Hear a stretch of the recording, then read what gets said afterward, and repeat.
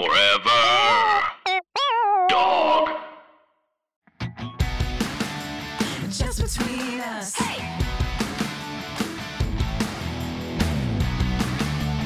Just between us. Hello, I'm Allison Raskin. I'm a writer, mental health advocate, and I look surprisingly cute in a hat. Hi, I'm Gabby Dunn. I'm a writer, bicon, bisexual icon, wink, and I'm posting our TikToks. While we're recording the show. Yeah, I'm a multitasker. Yeah, we were just talking about how Allison looks cute in a little hat. Yeah, like a little, not a fedora, but like a little, like Bowler cap? maybe. The whole thing is that I look cute in a hat, but I don't have the courage to wear a hat. You should wear a hat. I've bought them and then I've been too embarrassed. Do you wear a baseball cap? Will you wear a baseball cap? If yeah, for like to protect my face from the sun. Okay, super cool. Not for the style of it. So I was watching Drag Race All-Stars 7, and in her ITMs, Trinity the Tuck is wearing... ITM is in the moment, so Yeah. it's the straight to camera confessional. Yeah. I've decided I'm now going to start describing... Explaining what I mean. Yeah, use a lot of slang and abbreviations. Yeah, and she wears this hat that's like a green hat with a red rim, or underneath, and I just was like, I must have it. And I bought it, and I have not figured out when the right time is to wear a green, like a big green hat with a red. It's gonna have to be like it's gonna have to be like at an event, like some wedding Is it or a something. I'm having a hard time It picturing is a very fancy hat. Oh, well, you could have worn it when the Queen died. That would have been the perfect When time. I was invited to the Queen's funeral, Or just obviously. that day in mourning, out of respect. Fuck the Queen. Absolutely fuck the Queen. Wow, I was not expecting that. That was really funny. Well, this is Just Between Us, a variety show filled with heartfelt advice Ridiculous games. and brutal honesty and hats. Lots of hats. What are you doing for Halloween? Well, first of all, I historically hate to wear a costume, so I never dress up for Halloween. But I have a wedding that weekend. Oh, so you're gonna dress up as someone at a wedding? Yeah, I'm going to dress up as someone with a social life. Wait, but they are having their wedding on Halloween? Well, it's the Friday and Saturday before That's Halloween. fun. Also, that's bold. Like I've had a wedding on Halloween weekend 2 years in a row. Oh, that's what me and Mal should do. You should. Oh my God. We love Halloween. You should do that. And then you should have a costume wedding. Okay, we were watching Gilmore Girls yesterday because we're really on the pulse. Yeah. And I hate that show, but it's somehow... I was going to say I was surprised you were watching No, Gilmore Mal is obsessed with it. Mal loves it. It calms them down. They're like, I love Stars Hollow. Nothing that bad ever happens there. And so they had a Renaissance Fair wedding in one episode. And me and Mal were watching it. And we were like, that looks so fun. You should do a Halloween wedding with costumes. That's like a Renaissance Fair? Well, I guess, but I feel like you guys would like the spooky spook of a regular. Oh, spooky spook. Yeah, you're right. You're right. Halloween. Yeah, I think we should. Melissa, do you dress up for Halloween? I enjoy Halloween. I do enjoy dressing up in costumes, but not on Halloween. Just like Interesting. sexually? That and I don't know. I don't trust a lot of people on. It's too much like going on Halloween. Amateur hour. And I just don't trust a lot of people running around in disguises. But if it's like a specific costume party, then I'm fine. Interesting. What are you going to be this year? I just said I don't dress up on Halloween. Okay, fine. Jesus. I have these little mouse ears that I put in and I say, I'm a mouse, duh. Of course. Mean Girls. Right. So that'll probably be it. Do you wear like gray, sexy lingerie with it? Or just nothing. I mean, it's not Mickey Mouse. Naked with mouse ears? That's someone's fantasy. I'm reining this back in. We have got a great Literally, episode. no one asked me what I'm being. Okay, I'm sorry. What are you going to be for Halloween this year? I'm going to be Ron Burgundy. What? Yeah. Anchorman? Yeah. Okay. Because I wanted to do someone with a mustache. Okay. And is Mal going to be one of the characters too? Mal, I think, is going to be Baxter the dog. I'm glad I asked. We've got a great episode for everyone today. We're going to be asking Kelli Richardson Lawson some tough questions about her Sunrise project, which also has to do with like young people and children and mental health. And it's such a good conversation. Yeah, she's incredible. Incredible. And later, we'll be talking all about marital hatred. Oh my God, that article. Oh my God. So we're really on the pulse of what's driving people apart. But first, we have got to answer a listener's question. And you know what that means? Hit it! International question! International question! International question! Anonymous, UK. I bet they wore a hat when the queen died. But this hat, you're not understanding. This is like a flamboyantly gay hat. Well, that could have been a real fuck you to the monarchy. Okay. Anonymous says, hi, Allison. Ooh, I Wow, like fuck this. my I like mouth. it was just to Wow. Allison. I don't ever look at the emails. Guys, I'm so sorry. I will never once read an email. Okay. Wow, what a rush for me. Hi, Allison. I have been dating my boyfriend for about 2.5 years now. We met in first year at uni. That's how you know she's from the UK. Well, also she told us. At uni and started dating. However, we ended up living in the same house, but different rooms because we were in the same friendship group and it just worked out like that. I've done that. Gibby, I read read the whole email and then read it. we I'm have sorry. then we have a whole chit chat. Okay. All right. This year, he is doing a master's in a nearby city about an hour away, which means we had to go long distance. On top of this, I moved into a flat by myself this year. I'm really struggling with being alone and have realized that I'm probably more dependent on him than I maybe should have been. It feels like I miss him and need him way more than he does me. He is also my first boyfriend, and I'm really scared of us ever breaking up because we genuinely do work well together, though he has also expressed he wants to one day be in a relationship with a man. He is bi. I've been struggling with being incredibly anxious since moving in and really have cried a lot. Do you have any advice? P.S. I really love the podcast. It helps me through some days. Okay, well, there's a lot going on here. What a short email for so much to be happening. Very succinctly written, but rich in detail. I know. Okay, so here's a thing. For those of you new to the podcast, I am a bisexual myself. Wait. What? Not only that, Huh? girl, I'm trans. What? This is okay. Where have I been? I've just been in straight world Straight doing really a lot of domestic work. I've just been doing all the domestic work in straight world. That's so awful. You're out here. Don't worry, darling. Everything. Oh my God. Okay. The one thing that I want to talk about before we talk about the other thing is that just because you are bi doesn't mean that you can say flippant shit like one day I want to be in a relationship with a man. Because that is still you telling your partner that like one day I want to be with someone who isn't you. That's a little I was gonna ask about that's a that. little messed up. Yeah. Now, as a bi myself, I get it. I understand it. If it was in a conversation about polyamory and it was in a conversation about non-monogamy, it was in a conversation where it was like, I want to be with you, but also like we, to be transparent, like I do want to explore things with men. And like, in that situation, I think it would behoove me to have the experience of being in a relationship with a man, ergo not non-monogamy, but polyamory. Like that is one conversation. To just be like, and someday I'll be with someone who's not you. That's not a bi thing. That's a messed up thing. But also, again, flip side, as a bi, I do understand that feeling and I do get it. And I do know that it's really real. And it is good that he was honest with you about it.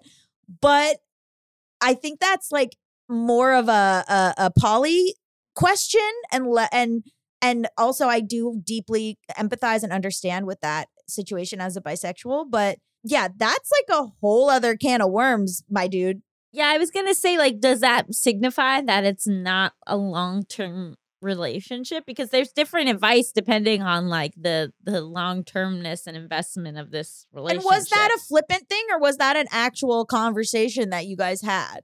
And I also have to imagine, like, how can that not be affecting you? Yeah, of course it makes you feel like there's no stable ground. Right. Like how do we know that it's just an issue of like that you guys are long distance, more where the issue might very well be that he's acknowledged that one day he wants to be with somebody or else. that you're not at the same level of commitment. Yeah. Obviously you're young. You met, in university. You've pretty much been together for 2.5 years, which is a long time, but you're also probably, I think, in your early 20s. This is your first boyfriend. Everything was sort of given to you, right? When you're in college, like your friend group and your boyfriend kind of finds you. Like you're in this structure I already. had to hunt for it. Okay. I had to really trap them. And they escaped. I'd try to trap them again. They would escape. Wow. Okay, well, what happened to me, and I think what happens to a lot of people, is that you kind of fall into this friend group and then you just you date within the friend group, which seems to be what happened to you. And happened to me too. I started dating the guy I was living with because why not? You know, we're already in the same place. May as well create an entirely chaotic and unsustainable situation in the one safe place where I live. And so we did that. And now you're out on your own. You don't have him. You don't have that group of friends. You're living by yourself. Suddenly, it's not all guaranteed to you. It's not all just around. You do have to do an Allison and go out and look for it and fight for it and find people, which is exhausting and different. And it may be that while you're doing that, you make another group of friends or you meet different people. And like, you're worried about what he's thinking or about him missing you and stuff. But like, maybe you're scared that you won't miss him. You know what I mean? Like that you don't want to be like, you're scared to take the steps to be independent because it's vulnerable and it's scary and it could change things. And you don't want things to change. You want them to be like they were when it was easy. Yeah, maybe. As someone who tends to be pretty attached in relationships, and especially when I was younger. What? Actually, now I am like very chill where like John can just be gone all day and I'm like, whatever. I like John a whole lot. John's great, right? Right. He's great. Yeah, he's a good one.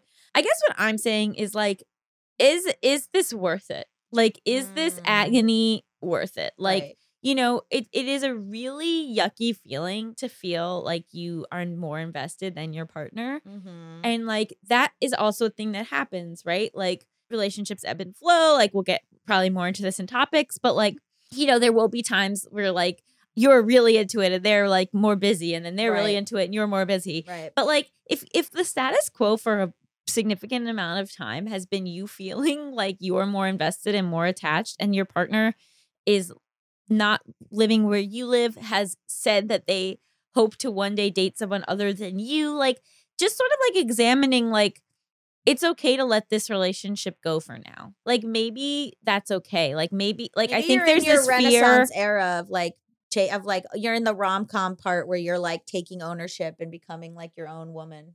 or like even just like I think there's this fear of like, oh my God, if I lose him, then I will be so unhappy. But it seems like you're already unhappy. Like I think that's the thing that I like didn't really ever realize was like I was so afraid of like what would happen when my reality wasn't great. Like it wasn't like, oh, I'm so worried because this relationship's fantastic. It was like this relationship's really not serving me that much, but it's more this fear of the unknown that I assume is going to be worse. Whereas like if you're not really happy in the day-to-day, if you're feeling kind of disconnected from him, if he's like made these statements that make it hard to imagine a long-term future together, like it might be one of those things where like taking some time apart and like Gabby and I say all the time, like that doesn't mean forever. Yeah. Like, especially if you're really young, like who knows, like you can leave things on good terms and just sort of like explore what it's like to have this new stage of your life. But I don't think that you have to cling to it It's a comfort if it's blanket. making you sad. It's a comfort blanket, right? You're in a new place. You're without your friends. You're in a flat by yourself. You're holding on to him as like a comfort blanket, but you don't need like, it. you know, it's normal to be attached to your partner. Yeah. But like, you know, if your day-to-day isn't fulfilling and you feel this unequal dynamic, sometimes cutting the cord is actually a way to care for yourself. Circle back and be like, sorry, when you said you wanted to date someone else, just looking for clarity here.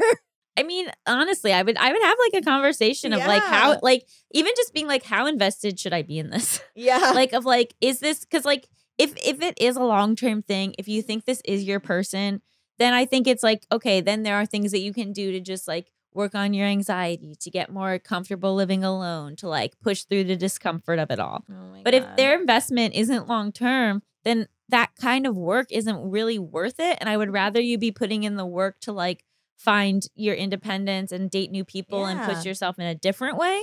So I feel like it's really important to sort of have a big conversation with like, what should my investment be here? Yeah. And are you willing to invest the same amount? And if Yeah. not, then maybe this doesn't make sense anymore. Hopefully that was helpful. If you want to submit your international question, you can send it to justbetweenuspod@gmail.com. That's justbetweenuspod@gmail.com. Stick around after the break. We've got a juicy interview with our highly esteemed guest, Kelli Richardson Lawson. Stay tuned.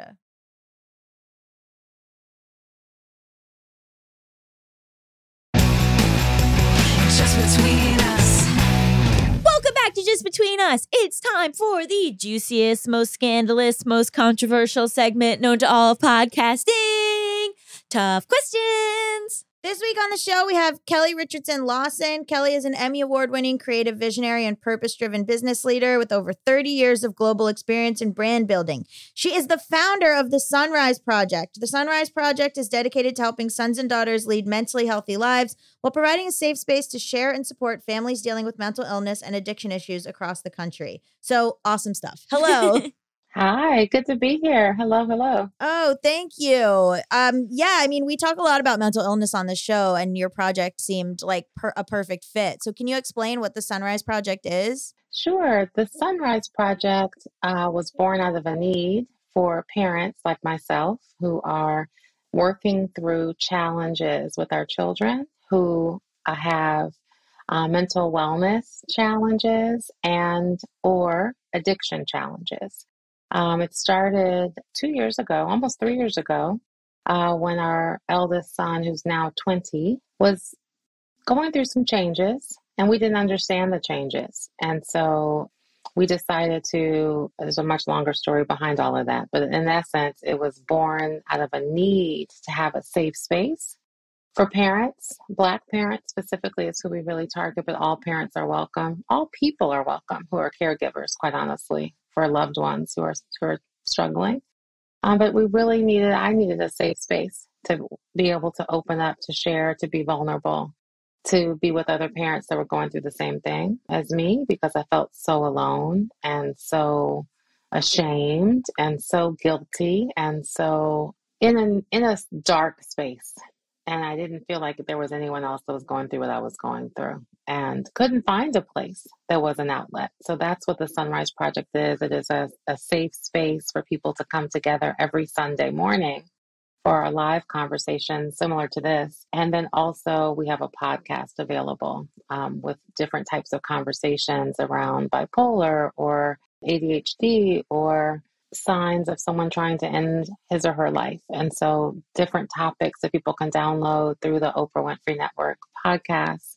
But really the Sunrise Project is about helping other caregivers know that the sun always does come out the next morning. Even though it might feel really dark, and lonely, the sun always comes out. And our children and our sons, I have 2 sons, our sons will always rise. I actually got really sick with OCD when I was 4 years old, and I've always credited my parents' sort of like swift intervention as like the reason I'm alive. And so, like I feel very lucky that they were able to see that something was wrong. But I know that for a lot of parents, there can be this sense of, well, this is a kid. What could be wrong with a kid? Or like that they should snap out of it, or that they they don't have any reason to be depressed. And so have you had any sort of pushback from parents who are like, just let kids be kids, we don't need to intervene in this like massive way as they're growing up?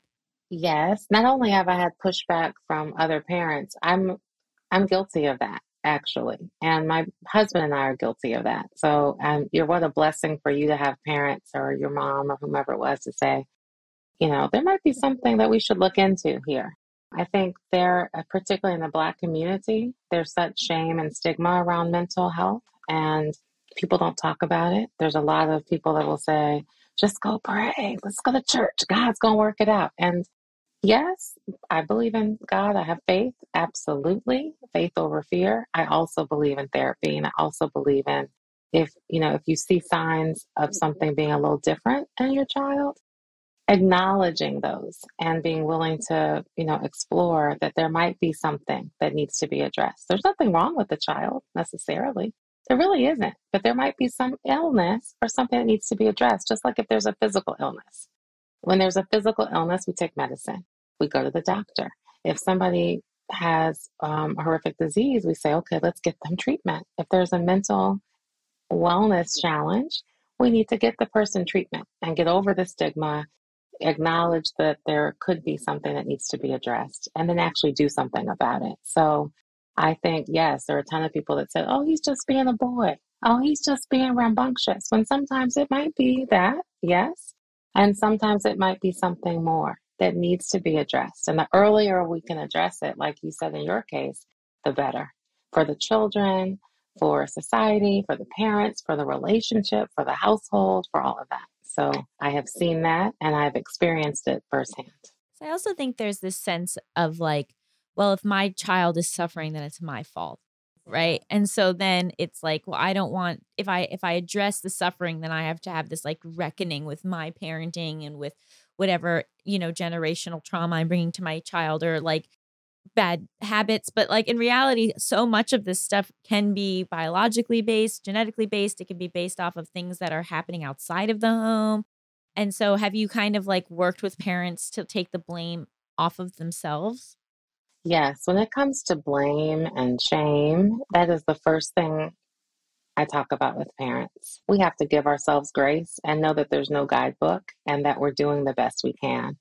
Most parents are doing the best we can. All parents, I shouldn't say all, most parents want the best for their children. They want their children to feel love and to feel supported and thrive and to grow up and be the best versions of themselves. However, just like you said, many of us place blame on ourselves. I can speak from experience. I did that as well. When I looked up and said, oh gosh, what could be wrong? Why is he unhappy? Why does he seem so sad? What's wrong? Why does he want to stop swimming? This was a young man who was going into ninth grade and had been invited to the Olympic Training Center to come out and swim. So we saw, my husband and I saw signs and had all these aspirations for him to get a full scholarship and to, do all these things that we had designed for his life when the reality was he didn't want those things. And so when, he first tried to end his life, there was a massive amount of guilt, a massive amount of what did I do wrong? Was I not here enough? Was I traveling too much? Why didn't I see the signs? What's wrong with me? Oh my gosh, I must be such an awful parent. How could my beautiful, smart, straight A, athletic kid be in so much pain that we didn't even see it? We didn't see it coming until we were sitting in the hospital that night. And so the guilt and the shame is huge. It's massive. And what I've learned through so many sessions with the Sunrise Project and so many experts, I'm not a doctor, I'm not a psychiatrist, I'm not a psychologist, I'm just a mom, that has been chosen in this lifetime to help other people and myself. But back to your question, the guilt and the shame was real and is real for most parents, that we blame ourselves. And we say, why didn't we see it? Why didn't I give more time? Why did I yell at him? Did I scream too much? Was the punishment too much? So all these self-doubts and getting over that with loving ourselves, learning to forgive ourselves, looking in the mirror and saying, I forgive you for all the times you raised your voice. I forgive you for, there's forgiveness that needs to happen with parents. There's love and compassion that we have to give ourselves. And ultimately, we have to give ourselves grace to look inside and say, we did the best that we knew how. It may not have been the best that could be done, but it's the best that we did, And so having grace with ourselves, and I share that message frequently with others because there is so much guilt and there is so much hurt. And you touched on it, the intergenerational trauma that's often not dealt with that then continues. We parent like we're parented typically. And so I know that's a long-winded answer, but yes. No, it's perfect. Guilt and shame and self-doubt, all of those things come into play. And it takes a long time. For me, it has. I'll speak for myself. Therapy, the weekly calls, people saying, it's okay. It's okay. We're going to get through this. And what I do now with my 20-year-old and my 17-year-old young men, I really focus on the relationship and creating a space for a great relationship versus being right. And I think, when they were growing up, I focused on being right. And like, it was my way, which is like, that's not what they wanted. Their journey's their journey. The sooner we as parents understand that that journey that my husband and I looked at and said, he's going to go be an Olympic swimmer, the first Black to do this, he's going to go do this, and he's going to get a full scholarship. All of those things that we had designed for him, he didn't want those things. He just wanted to be a kid. Yeah. He wanted to like sleep until 6 a.m., which is normal, not get up at 4 a.m. to go to practice. Like, I look back now and go, he just wanted to be a ninth grade kid and go to school at a normal time. All of those things are perfectly fine. We spent all those years trying to fix him, sending him to treatment, sending him to wellness, doing all these things, trying to fix him when it was us that needed to be fixed, not him. He's perfectly awesome the way he is. So the guilt and the shame is real, and it's hard to get over that. And all we can do is say we did the best we can. Can't get the time back, but we can, from this day forward, create new possibilities. I wanted to ask why the specificity of the Black community. And I think it was interesting when you were talking about your son and you were saying, well, we put pressure on him to be the first Black X, Y, and Z, the first Black X, Y, and Z. And I think like that is a relatable thing for parents of minority children. So can you speak a bit about like the extra pressures and why you decided that this community specifically needed like help in terms of mental health? The reason I believe for me and for my family to focus on when we created the Sunrise Project, Black parents specifically, is because there are significant differences that we face having Black sons in this country. And I have two beautiful, talented Black sons that in this country, they're born guilty. They're born just by default of being Black as people that are inferior, that are not smart, that are thugs, that are criminal, just by the color of their skin. And we actually did a study for one of our clients for my day job. It's called the Black Male Study. We looked at perceptions and stereotypes of Black men and boys in this country. Looked at 2,000 people, 1,000 white, 1,000 boys, and asked 1,000 white, 1,000 Black, and asked the same questions. And what we saw in that study was overwhelmingly what we already know, is that Black men are stereotyped, as I mentioned. And so over 2 times more likely to be seen as criminal. And I could go on and on. The study is on our website, thecrownact.com, for that particular client. And so oftentimes as Black parents, there's a fear for our children the second they walk out the door. I just want them to come home safely. And that is different for being parents of Black boys. It is different. And it's hard to explain. There is a video that was done several years ago called The Talk by a brand called My Black is Beautiful. We've all had the talk as kids, and we have to give the talk as parents. And it's the talk around what happens if you ever get pulled over by the police. Put your hands on the wheel. Don't make any moves.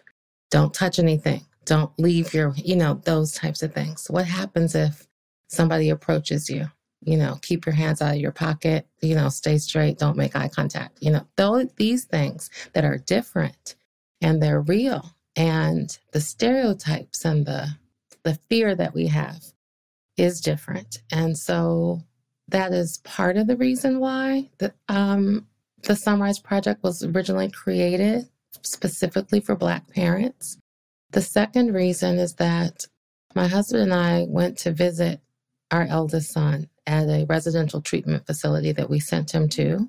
He was only smoking marijuana. Now, mind you, I know this now. I look back and go, really wasn't a big deal, but it was a huge deal at that time to us. Like, oh my God, like he's smoking marijuana. Oh my God.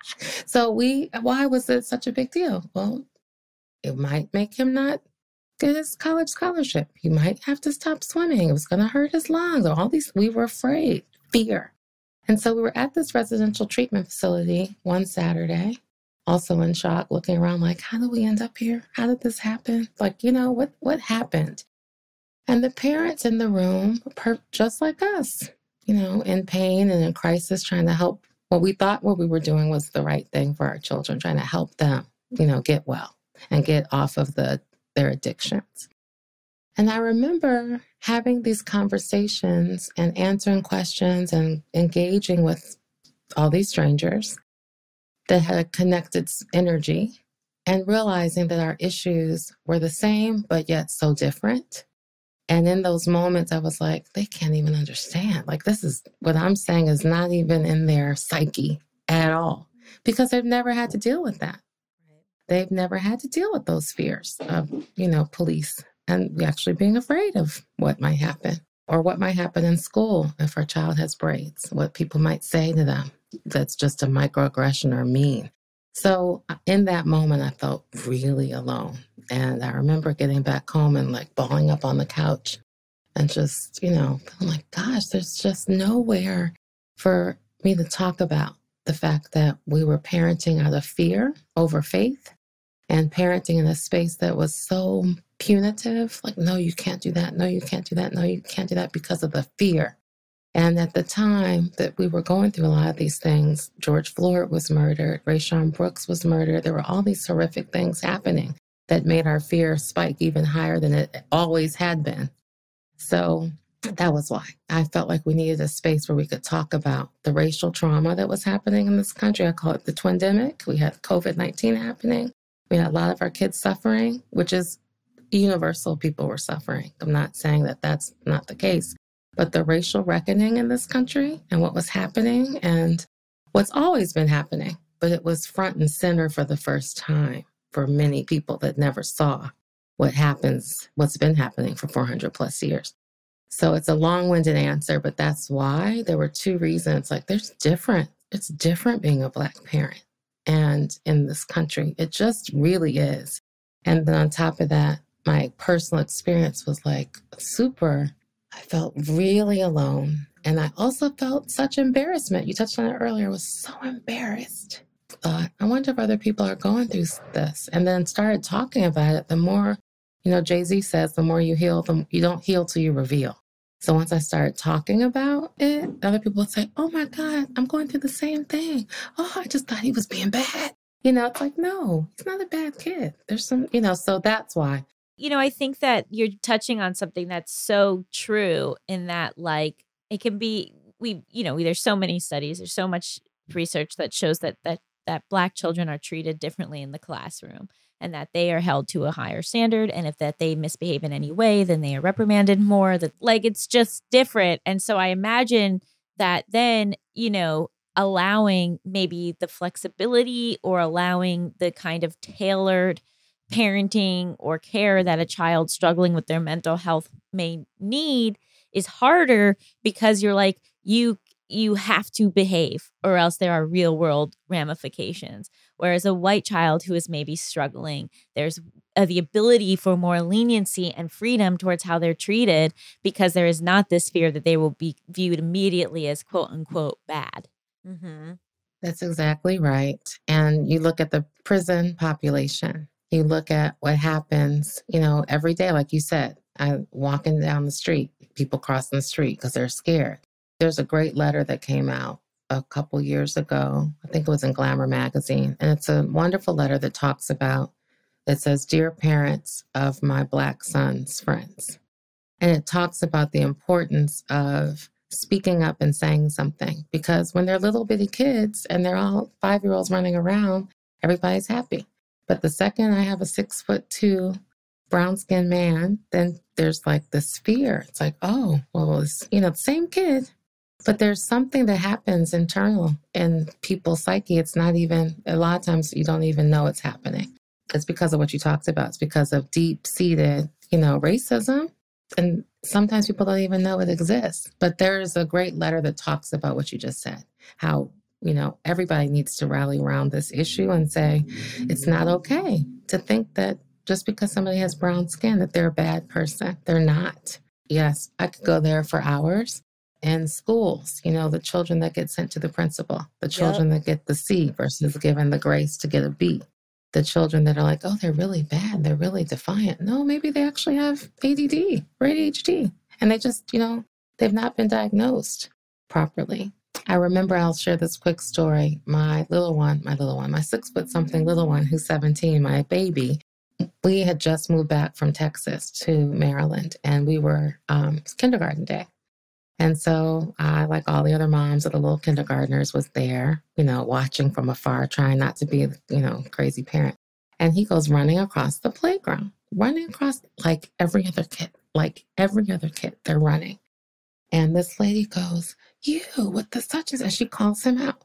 The only little black kid running. "Stop running." And she screams at him. He looks up, all afraid. And you better believe I marched my little butt right up there, but it was the one black kid that got yelled at. And he stopped in his tracks and looks all afraid. And how does that feel when you're 5 years old and you're being singled out as a 5-year-old for running across the parking lot like the other kids? Of course, I marched my little butt right across the parking lot, had lots of words with her, made a formal complaint. She's no longer there. And this was 12, 13 years ago. But what if I hadn't seen that? And what if I hadn't done anything about it? What if I wasn't there watching and I saw it and said, "Oh, no, no, no, no." How often does that happen to our kids? And then they're 5, looking up at a 45, 50-year-old woman, not knowing why they're being yelled at. Why are they being singled out? And they can't speak up for themselves. So that happens all the time. And so that's another reason why I think there's a need, because there's so much pain that we have, and we try to take it all for our kids, But again, every morning, my 17-year-old drives, he's a swimmer also, so drives to swim practice. And I am on pins and needles till he walks back in the door. Just it's dark outside. Want to make sure he gets where he's going. He has braids, and he's 4.6 GPA. But on the surface, you would never know that for most people, and how great of a kind, sweet kid he is. So they just see this muscle-bound guy with these braids with his AirPods in that work properly and blasting his music. So, it's an interesting world we live in. Hopefully we won't be this way all the time one day, and people will be open to all people. I think you're also up against a kind of problematic history with the mental health field as well, where Absolutely, it's easy to say oh, just go to therapy. But I think a lot of the Black community is distrustful of the mental health field for good reason. 100%. And so what has that been like to sort of work through? So funny that you say that. It's not funny, but it's funny because it's ironic. So yes, 100%. So the only 4% of doctors in this country are Black. 4%. We represent 14% of the country. And then you think about what used to happen to people's bodies being experimented on. And then you go to 1972 and you look at the Tuskegee experiment, the U.S. public health syphilis study on untreated Black men, 625 Black men used as guinea pigs. So yes, there's a huge distrust in the medical field. And then you put on top of that in our community, including my family, my grandmother had bipolar. No one talked about it. I have a cousin who I haven't seen in 40 years. No one talks about it, and it's just this interesting dynamic of Southern Black. It's not just Southern Black, that's not fair to say, but in the Black community, in our community, there's a stigma. And there's a distrust, huge distrust, as you said. So there's the stigma, there's the distrust, and then it's I'm not doing that. I'm not going to go to the doctor. I'm not going to go to a therapist. What do they know about me? Especially if there's only 4% and even less in the psychology field or psychiatry field. It's hard to find a doctor that can relate to what you're talking about. Not to say you shouldn't, because you can go to Psychology Today or NAMI or other places to find, a person that you feel comfortable with. And you find those people sometimes, and it takes weeks to get an appointment. I just got an email today before I was on with you that said, "Hey, I'm really struggling." We had an episode last weekend with a specialist on ADHD.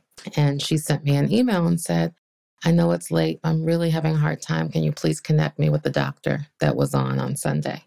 And so, of course, I emailed her right back. I connected with the doctor, sent a text saying, "Hey, please check your email." Because a lot of people, you might be like this too. I have thousands of emails. I do my best. But the point is, there's massive distrust. There's massive distrust for good reason, as you said. And our job is to get over that, ideally. and get people to go, ask for help, get the help they need, get the medication they need if they need that. And just feel it's okay to not be okay and just talk about it, to really talk about it. A lot of times with parents, the idea that a mental illness or addiction is biological or is genetic can be really hard. I think I have bipolar too. And for my mom, it made her feel like she was a bad mom because she was passed that on to me, or, her mother passed it on to her, or, my father's an addict. And so, certain people in my family, I think, have addictive qualities. And so, like, you can say to yourself, well, I was a good parent, or, I did the best I can. But how is it working with people who feel that genetically that they feel guilt or something that their child has the same issues that they have? So that's a really interesting question, because I have read certain studies that do say there are genetic traits, especially if you think about, alcoholism as an example. I know I read a whole book on alcoholism. My dad was an alcoholic. I have another family member who's an alcoholic. My son is an alcoholic, self-described at 20. And in that particular book I read, and a couple other books I have, there are genetic tracers. There were 2 mice. One was the mouse of a mouse that had drank, alcohol. The other one had not. And they put up 2 bowls of alcohol. The one that came from that lineage went to it, tasted it, and was like, ooh, and kept going. The other one went, tasted, never touched it again. So I read a couple of times at places that there are genetic, tracers. Not to say that it's automatic, but there is a predisposition with certain things. It's like when our DNA with dementia, Alzheimer's, you can actually see potential tracers. So, like, do you think it's like the parents have to come to terms with and treat their own genetic stuff without feeling like, okay, now I'm to blame for my kid? We should not, yes, 100% agree with you. And we should not, whether it's your mom or me with my children or my parents with me, our DNA is our DNA. What makes us up is what makes us up. And we should not be blaming ourselves for anything. And it's something like bipolar or ADD or depression, anxiety, that's nothing to be ashamed of. It's like if you were to have diabetes, you wouldn't be ashamed of having diabetes, I don't think. It's nothing to be ashamed of. That's the key learning. That's why I tell parents, okay, you have bipolar, so do I. I'm ADD. Well, who cares? Like it is what it is. The point is to know what it is, to treat it like you would treat any illness, and to not have stigma against it because it's a mental illness versus a physical illness. That's the key. Yeah. How do we get people to get over that? And if you're a parent and you act like you hate that part of yourself, it shows that to the kid. Like, my mom refusing to admit that she had bipolar disorder, it trickles down to me the same way that when she talks about not liking her nose, but we have the same nose. It trickles down to you. And you start to be like, well, if my parent hates this part of themselves, then I guess I should hate this part of myself. That's exactly right. Oh, and that's so telling. That's exactly right. So doesn't it all start with self-love? It starts with self-love. Yeah. At night, I literally hug myself. When I get into bed, I get on my side and I hug myself and I say, I love you. And it starts there. But it's serious. That's also how I warm myself up. But literally, I say, I love you. And I have to do that because I have to remind myself. And to your point, showing our children we love them. It starts with your own self-love. If you can't feel love for yourself and you can't look in the mirror and say, yeah, I'd like to be 20 pounds smaller, but whatever. There's not self-hate there. Oh, When we have yeah. self-hate then, because otherwise, then, to your point, when I say, oh, I'm a little extra big these days, my size 10, somebody would be grateful to be a size 10 or a 12, maybe I'm a 14, I don't know. But the point is, I agree with you what you're saying about your mom and how we have to love ourselves and then project that in the world. so our children love themselves too. Yeah. Oh, the mom eating disorder to child eating disorder pipeline. We don't have time.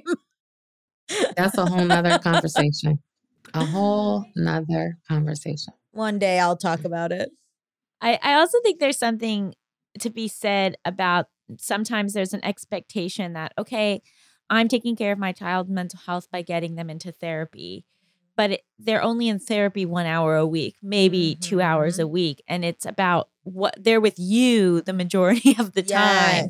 And so working with the therapist, being open to changing your own behavior, being able to make a change in yourself and your parenting, which it sounds like you very much did.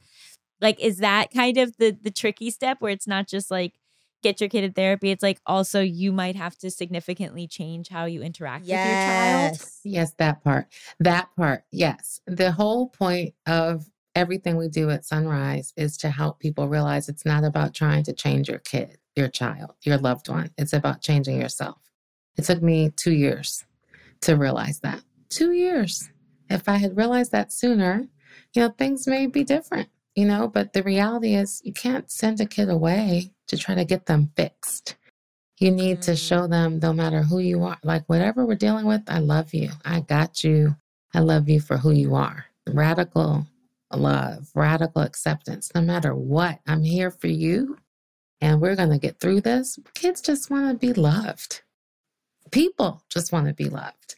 And the sooner we get to that part and fix ourselves, when I say fix, I don't mean, fix like, a tune-up. I mean, like really work on ourselves. Like, why is it that there's shame if my kid doesn't want to go to college? Who cares? Right. Who decided that college is the right place for people to go? What if he wants to just sleep in and be in his pajamas all day? And then we work on that. What if he wants to just really say, Mom, I want to just watch movies? Okay. We were not okay with that. So the sooner we say, you know what? He's perfectly fine the way he is, and we work on ourselves. It's not okay to just be like, I'm going to send him to a wilderness camp. I'm going to send him off to some treatment place. I'm going to get him in therapy every week, like you just said. Maybe that's okay for some. But most importantly, it's changing the parent's perspective and paradigm to be open to just pure, unconditional love so that that child knows no matter what, you love them. And then you open up a space of faith and love instead of fear. It opens up a whole new dynamic. I also think, not as a parent, but, I imagine that it is very difficult to realize that you might have to parent your different children completely differently. That like what works for one kid might not work at all for the other kid. Yes. It reminds me of a principle I learned a long time ago called the platinum rule, because the platinum rule is one step beyond the golden rule. It's a diversity concept that talks about do unto others the way they would have you do unto them. Because if you do unto others the way you would have them do unto you, that says that you want other people to adapt to you. But to your point, if one child wants round pancakes with little edges and the other one wants dinosaur pancakes, one child wants one type of syrup, the other person wants no syrup. It's like, I end up being like a short order cook, but that's to that point, trying to adapt to the child. So it's like, and I'm very serious about that. It's like, you know what? People like different things, different ways. And eating is a good example of that. Like how you like your food is different than how you like your food. Different people like different things. But if we just do it in that perspective, it's like, and you would adapt to that child, it makes life so much better. I am a living witness to that. And just letting them be. I mean, I remember my little one, again, it just cracks me up because he's 6'something tall, but he's still my baby. My little one saying one day to my mom, who was in town, saying, it's time to get up and get dressed. It's time to take a shower. We have to go. And he said, Nana, it's okay to have a pajama day sometimes. And that was like this huge, and I remember he was like 5. I remember my mom looking around like, what? And I think I stopped dead in my tracks. And he was like, because I don't even know how to take a nap. I don't do that. It's like I'm constantly, so I'm like, what? Normally, normal, again, that air quotes, normal. What's normal? You want to take a nap? You want to stay in your pajamas all day on a Saturday? Go for it. And yet that's not how I grew up. And so I parent the way I grew up. We were up and at 'em by 7, 8 in the morning, and we had a whole long list of things to do, a whole bunch of chores. It was never just lay around and hang out. And yet there's nothing wrong with that at all. Right. See, one child might thrive on having a lot of activities and routine and like being involved in a ton of different sports or hobbies, right. whereas another child might be really introspective and just want to spend a Saturday reading and being able to That's say right. like both those things are okay. Mm-hmm. That's exactly right. They're both okay and more than okay. And that's the key. And you said this already, like the parent learning to parent differently, the parent learning to love ourselves and project that on our child. Like, because you're right. I Yeah. love the comment you made earlier. If you say, oh, I hate my nose, and your child has the same nose, that's super jacked up. But you know what? But it happens all the time and you don't even think about it as a parent. So, yes, agree. Oh, this has been so wonderful. Yes, thank you so much. This has been a wonderful conversation. I've enjoyed it being here. Where can people find out more about you and everything that you're doing? Oh, wonderful. We are at thesunriseproject.com. It's SON, like having a son, a child, thesunriseproject.com. That's our website. And then you can listen to our podcast anywhere podcasts are found on the Oprah Winfrey Network of podcasts. Amazing. Nice. Thank you so much. We're going to take a quick break, but stick around.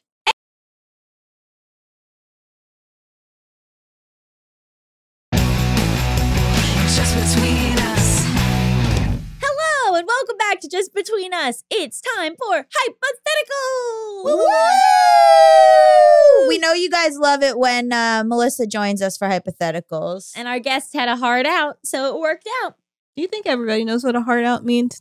Oh, means no. they had to go at a certain time. We only got her for 45 minutes, and we had to just squeeze all the knowledge out of her that we could Violent. instead of playing the game. You do look rather evil. I look at evil? Yeah. What? You were going, "Hmm." Okay. But now, are you excited that you get to play hypotheticals? I am. Okay, because you didn't read it, right? I did. Okay, fantastic. Also, Melissa's wearing her glasses, and I just want to note the sexy librarian of it all. Thank you. There's a reason Allison has to sit in the middle. Yeah, because it used to be Gabby in the middle. For Melissa's own safety, honestly. Is it safety though? Don't flirt with Gabby because Gabby can't tell when you're joking. Also, anyone who has ever joke flirted with me became real within a year. It did! Well, I feel like that's a lie when it comes to me. Yeah. But I feel like you've only started flirting more recently. Exactly. So So we'll it see. starts from the first flirt, Oh, okay. not from knowing. Okay. So we'll check back in about 8 months. Okay. Mark the date. It's October 14th at 12:07 p.m. Mark it. Okay, so if this happens to be your first episode, Hypotheticals is a game where Gabby and Melissa are my contestants. I'm going to give a series of hypothetical situations. They can ask any clarifying questions they might have, and then they tell me what they would do in that situation, and I determine whose answer I like best, or we just have a really thoughtful discussion about it. Totally. Here's our first game. America's favorite game show, Would You Stay with This Cheater? You find out that your partner of 7 years briefly... What? What is this going to be? You find out that your partner of 7 years briefly made out with your mom at God. Thanksgiving What? because they were both drunk and talking about how much they love each other. They This say, Thanksgiving? yeah, they say it felt more friendly than sexual. Would you stay with this cheater? Fuck No, I had a absolutely not. Visceral reaction to this. No. I will vomit. Like, Bye. no. No. Just a little No. kiss kiss. No. No. Not a little You said No. a makeout. That is not a little No kiss tongue, kiss. but just a little No. kiss kiss. That's not a makeout. I'm What? disgusted. You can make out without tongue. Yeah, like you're on TV. Yeah. No. You guys always make out with tongue. Yes. Yes. Oh God, I'm not falling for this again. Allison. This is an old prank. Oh, is it? Yeah, if you go back to our channel and look up Allison Kisses with Tongue, one, you'll see me and Allison making out. But two, yeah, that was a long-standing prank. My best work, my greatest accomplishment. It was such a long con. So like you wouldn't just and like you wouldn't just like accept that they maybe got caught up in the holiday No. festivities. Nothing in holiday festivities. Thanksgiving that's gonna isn't a sexy holiday. No, absolutely not. You're like your No. pants are unbuttoned. Like Could it be? What if it was a different holiday? no No. holiday. What about Yom Kippur? New Year's Eve. Probably not And then they could celebrating that in my house. immediately, and then they could immediately atone for their sins. No. Absolutely not. Hard no. Fine. My mom also has problems with boundaries. Like, you're just inviting more trouble. Like, no. Don't give her an inch. She'll take a mile. Okay. I love you, Mom. She listens to this now. That has been the most disgusting hypothetical. I am that you've so- ever had in Yeah, life. absolutely. Everyone's so mad at me. But okay, I understand. I What just would wanted to you test. do? I just wanted to What if- test the boundaries. John made out with Ruth. Ugh. Exactly. Yes, I didn't think about it for myself. She does look like you. I know. That's a component for sure. I Yeah. think we all look like our moms. Yeah. Yeah. All right. Okay. Our second one. Love you, Mom. Are you a terrible parent? Your child, 12, has decided they don't really like dogs, even though you love dogs and already have one as a family. In order to change their mind, you get a foster dog and tell them that they can only get their allowance if they take care of the foster dog and sleep with it every night. Unfortunately, the foster dog is not well trained and pees on their head while they are sleeping, causing them to dislike dogs even more. Are you a terrible parent? Absolutely. Why? Whoa. What do you mean? You can't force somebody to like something that they don't like and then force them to take care of it with it's basically a bribe because you're paying them their allowance money. I hate this situation. Wow. My child doesn't like dogs. I'm giving the child back. To who? The shelter. I'm taking the store? dog. I'm taking the dog, and the child's going to the shelter. And that I feel fine saying after our lovely conversation we just But it's had. also like this is not even like the family pet. So you're just buying a dog. Well, not buying, fostering a dog just to essentially torture your child. No, Why do because they not- the dog needs a home. It's a But- it's a but you're wonderful putting the mitzvah dog- to foster a dog. But you're putting a dog with somebody that doesn't want a dog. Why don't they like dogs? it's not that into them. Okay. I'm not into cats. And if somebody forced me, I have been in a situation when I've had to forcibly take care of a cat and I didn't like it. What They happened? didn't give you like the worms in your brain that makes you like cats? No. Weird. What Did you give happened? it kisses on its head? I just don't like the energy of cats.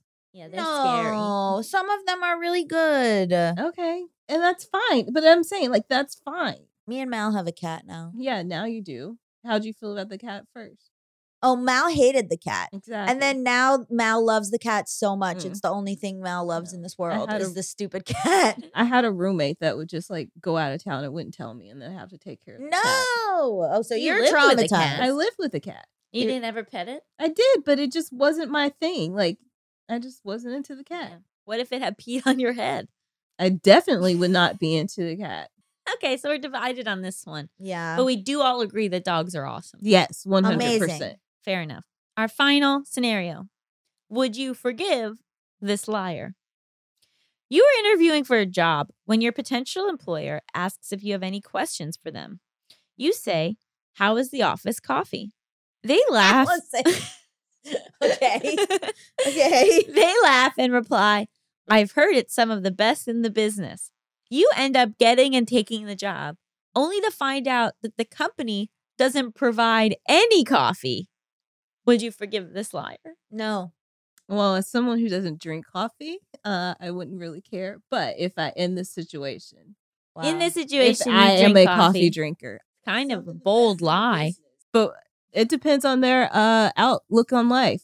Are they talking about the business as in the business that they Right. work at? Mm. It's like their company, so it's the best within the company. Not the But there best in isn't the coffee any. It doesn't business. exist. yeah, And to them, if they hate coffee, that is the best in the business. So Exactly. they're not lying. Oh, well, I think they're lying. It's like when I say I went to Emerson and people go, "Oh, great film school." And I go, "Oh, fantastic film school." And I don't say if I went there or not. I didn't. You do that? I didn't attend the film school. I just let people think that I did. Oh my God. But I'm not lying. Yeah. I'm repeating. I'm saying, yeah, great film school. would I? I wouldn't trust the whole company. I would don't think- trust most companies. Oh, okay. Yeah. Like, what companies do you trust? You should just be. I trust Patagonia. I trust my company. Yeah, maybe. Yeah, we work with you as a company, and we shouldn't trust you. Do I provide coffee for you? What water? Yeah, water. That's it. And Melissa? it's the best. It's the best water in the business. It gets delivered. I posted a picture of like something I was doing, and in it was like a tall boy of Coke and like something else that I Red was Bull. drinking, a Red Bull and a Diet Coke. And Melissa just wrote back, "Drink water." And I laughed so hard, and Mal thought that it was like I was flirting with someone, and I said, "No, it's just Melissa telling me to drink water." Well, I think maybe that was a flirt, as we're learning. She cares about me. You just don't drink water while you're here. I have a whole water bottle at home that I At drink out home. of. Melissa's like, "I've never seen you drink water." That's the point. Unless I give it to you, you don't drink it. I'm a baby. Would you forgive the boss? No. No. Would you quit the job? Well, no, I probably need a job in this economy. That's what I'm strictly like. You show up to get a paycheck and leave. If it's like a corporate. That's my situation. quiet quitting.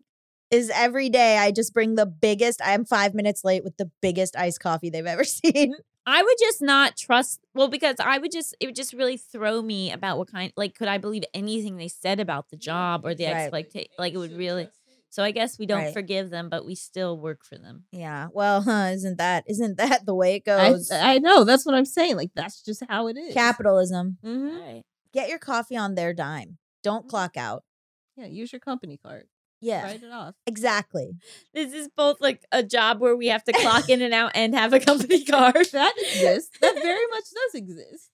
Name a job like that. When I used to work at a coffee company. And that eventually got bought by Blue Bottle, and I did clock, like I had to like clock in, but I also had a company card. What did you use the company card for? Lunch. When you were out Did you have to whining and click time? dining. Did you have to unclick for lunch? Check out? Can you tell Allison's never had a job? I've had a job. I worked at Crabtree and Evelyn one summer. All right. So, Yeah, I didn't have to clock out. I was just there. Right. all right. And that's actually not the first. When I was in college, I worked at a like health company, and I had a company card. I had to clock in, and I also had a company car. I had a Hummer. What? Yes. So a health food company gave you a Hummer? Hummer? Yeah. Is that, That sort of cancels not? each other out.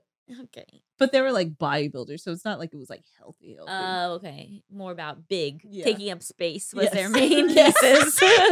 Same with the Hummer. Yep. Oh my god! What a storied life you've lived. Wow. All right. Well, stick around after the break. We're going to be talking all about marital hatred. Ugh.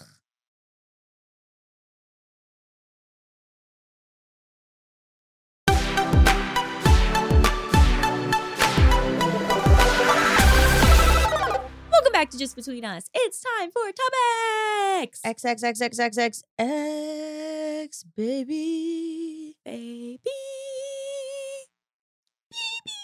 Wow, nice. Beautiful. If it's your first time listening to the show, what do you think we do? Just wondering. This week's topic is a hot off the presses.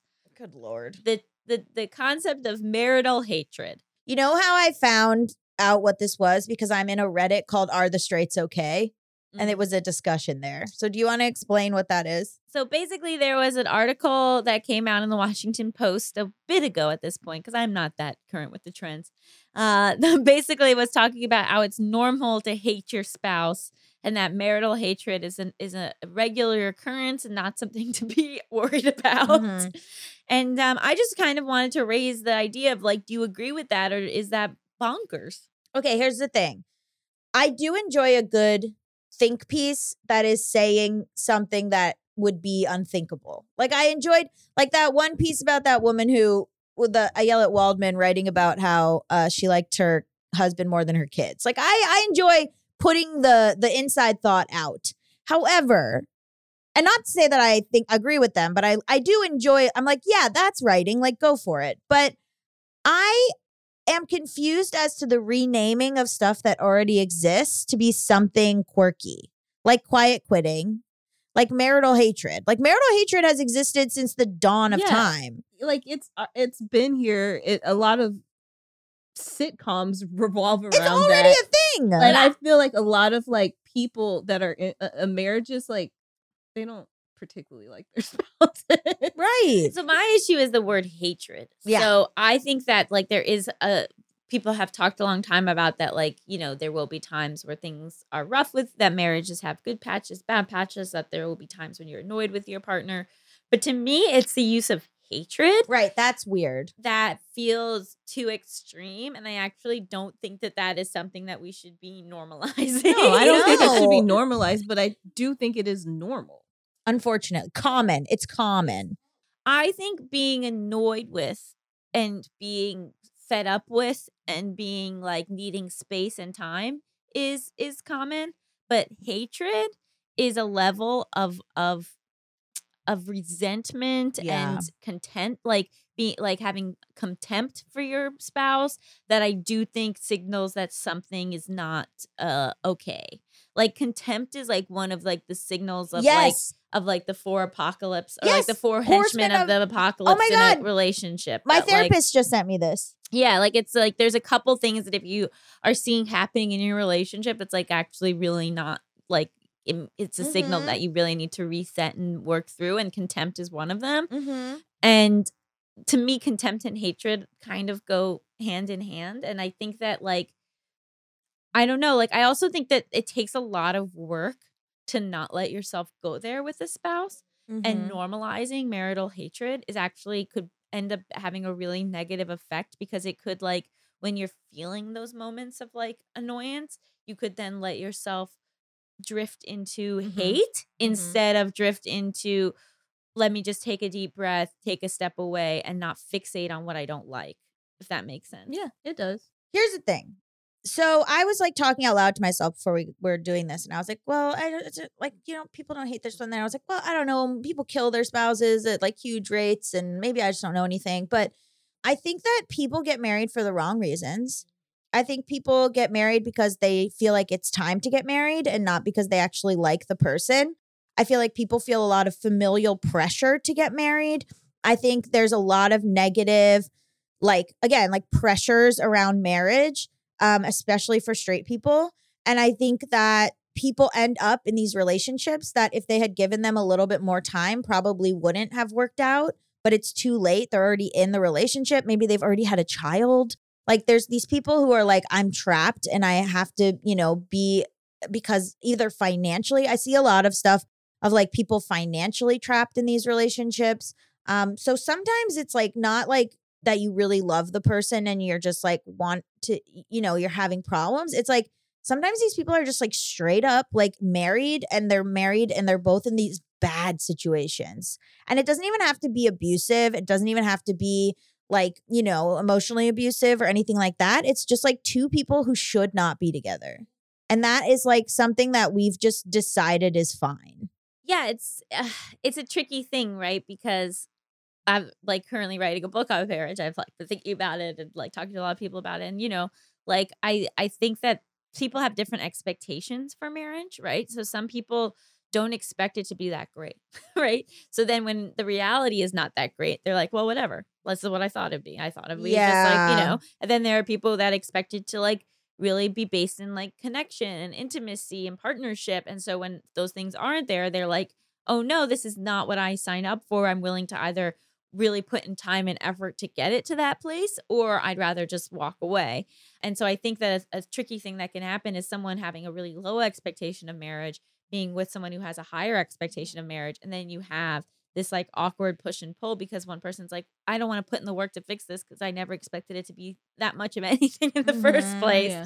And so I think that like, again, like pushing this narrative of like marital hatred is normal or common or okay and not a sign of like anything dire, then it gives that low expectation partner ammo to be like, it's fine that we hate each other. Like, we don't need to work on our problems. Like, we don't need to work on the fact that you don't feel heard or respected or anything. Because like, this is what it's like. Yeah. When I was saying earlier that it was like common, I meant in a way that like people should be working on it, not in a way of like just accept it and be done with it. I meant like it's common that a lot of people go through this, but like I think it's important to see it and know it and then do something about it. Right. The article is kind of like, it has a nuance where it's talking about, well, you shouldn't idealize relationships. And they say, oh, I just wish someone would say, there's Harry and Shirley. For the first 20 years, they fought like cats and dogs. He actually left her for a year and took up with another woman. Then they managed to work it out and settled down, and now they're pretty okay. Aren't they adorable? And I get that because I feel like sometimes I feel nuts because I'm like, this is the truth of this relationship, but people skip over that part and they just go, oh my God, look at them. Aren't they so perfect? Aren't they so adorable? And it's because we've talked about on the show, no one talks about the reality of being in a relationship. However, I think that is wildly different than they fucking hate each other. Yes. Right. Yeah. Yeah. There's different levels to it all. Yeah. Like, I mean, look, we want people to have the space to be like, my relationship isn't perfect and it doesn't have to be perfect all the time. And I totally get that. But I see so many conversations where it's like men hate women and women hate men. And it's like, then why are you together? Yeah. But they've never seen any other examples.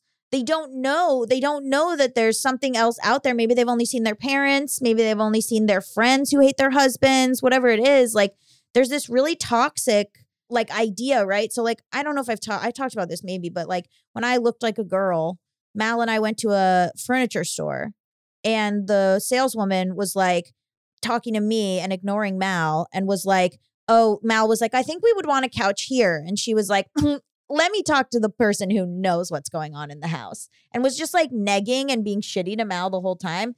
And there was one point where she was like, yeah, we'll get like the protection, the 3-year guarantee because of your dog. And then she turned to me out of earshot of Mal and went, we know it's for him though, right? And I was like, oh, you're making a sale because you think I hate my husband. Wow. Yeah. And Mal, God bless them, was outside being like, why was she so mean to me? And I was like, because she thinks you're a dumb husband. Wow. Yeah. But I'm glad that there's been a lot of pushback about the article. Like, a lot of people being like, actually, you shouldn't hate your spouse. I mean, again, being frustrated with your spouse. Yes. Being angry with your spouse. Definitely. Feeling rejected. That moments of rejection will happen. Moments of disconnection will happen. Like, it is not going to be like a perfect union, but falling into hatred and feeling like, And oh, it's okay staying for me there. to stay here. Yeah. Or even like falling into it at all. Like, that's probably a signal that like something is amiss, that maybe we need to like reconnect or reconfigure. Reframe it to be like, I hate when you do this, but I don't hate you. Yeah. I hate when you X, Y, and Z, but I don't hate you as a person. Mm-hmm. I figured it out. I solved it. I also wasn't thinking of it in like the hate, like resentfulness of it. I was thinking more of it like a casual hate. If that make like the quiet quitting isn't actually quitting. Like, it's just doing your job. Right. But I feel like this, well, in both senses, the phrase, the catchphrase is misleading. Misleading. Yes, exactly. And so if you don't know the nuance of what the phrase actually means, it's easy to like fall into a trap with it. Right. And like, have all these boomers be like, all these people are quiet quitting. And it's like, no, they're just doing their job. They're also like, I fucking hate, your parents like each other. Yeah, they do. They seem to, yeah. Wow. I call them, they're just playing little games together. They play a lot of cards, play this game called Quirkle quite a bit. My aunt and my uncle loved each other, didn't have marital hatred. There you go. They have fights, they have tension, they Of have course. whatever, but yeah, like it's an undercurrent of friendship and appreciation. Oh, this was the other thing I wanted to say is like, I saw this great couples therapist on TikTok talking about how like people are always like, communication is what matters. You need communication. But she was like, communication won't help if the two people don't respect each other. Yeah. Like if you don't have, and that's what I feel like this kind of gets to. Like if you get to a point where you hate each other, Yeah. it is kind of hard to get back from that. Like, Yeah. and so there's like active work to be done to like kind of prevent yourself from going into that mindset of like what Gabby said of like, I hate this moment or I hate this action, but not letting you glom it onto the whole person and their whole essence. And so, yeah, like if you have that fundamental disrespect or hatred, like that's a lot to work through more than just like disconnection, bumps in the road, that kind of thing. It's hard when you're married. It's hard when you're already married. And I think we pressure people into getting married. I mean, I'm 34. I think there was pressure when I was younger, not from my mom. My mom hates marriage, but like, you know, to get married, like you're in a relationship for I was like 21 to 24 in a relationship that was like 3 years long. And it was like, when are you guys going to get married? And I was like, I'm 24. Mm-hmm. Like we pushed way too much. We put way too much emphasis on marriage. Yeah, but I think it's shifting. Spicy take, your partner should be able to get on your health insurance even if you're not married. Agree. What do we rate this episode? I'll give it a 30 out of 25 little hats. Oh, yes, very good. I rate it 11 out of 10. Raising your children differently based on what they need. I will do 64 out of 59. Living alone in a flat for the first time. Cheerio, a flat. I know I said flat. I took a risk. I got an email to Bad with Money, and it was someone saying, "Hi, I'm so-and-so from Australia." And then in parentheses, it said, "Please don't do the accent." Anyway, thank you to Kelli, Richardson, Lawson for being our guest. Just Between Us is a Forever Dog production hosted by me, Allison Raskin. And me, Gabby Dunn. Produced by Melissa Diamond Montz. Edited by Coco Lorenz. Executive produced by Brett Boehm, Joe Cilio, Alex Ramsey, and Tracy Soren. Brendan Burns composed our killer theme music. To listen to this podcast ad-free, sign up for Forever Dog Plus at foreverdogpodcast.com/plus. And check out video clips of our podcast on YouTube at youtube.com/foreverdogteam or on our channel, youtube.com/justbetweenusshow. Make sure to follow us on Twitter, Instagram, and Facebook at Forever Dog Team to keep up with all the latest Forever Dog news. Also at Allison Raskin, at She Is Not Melissa, at Gabby Road, Emotional Support Lady Substack, patreon.com/Gabby Dunn, and also Allison's book, Overthinking About You. Go and leave a Goodreads or an Amazon review. You can also go to Scribd and see my book, Stimulus Wreck. But Allison's, give them reviews. Okay, bye! Forever Dog.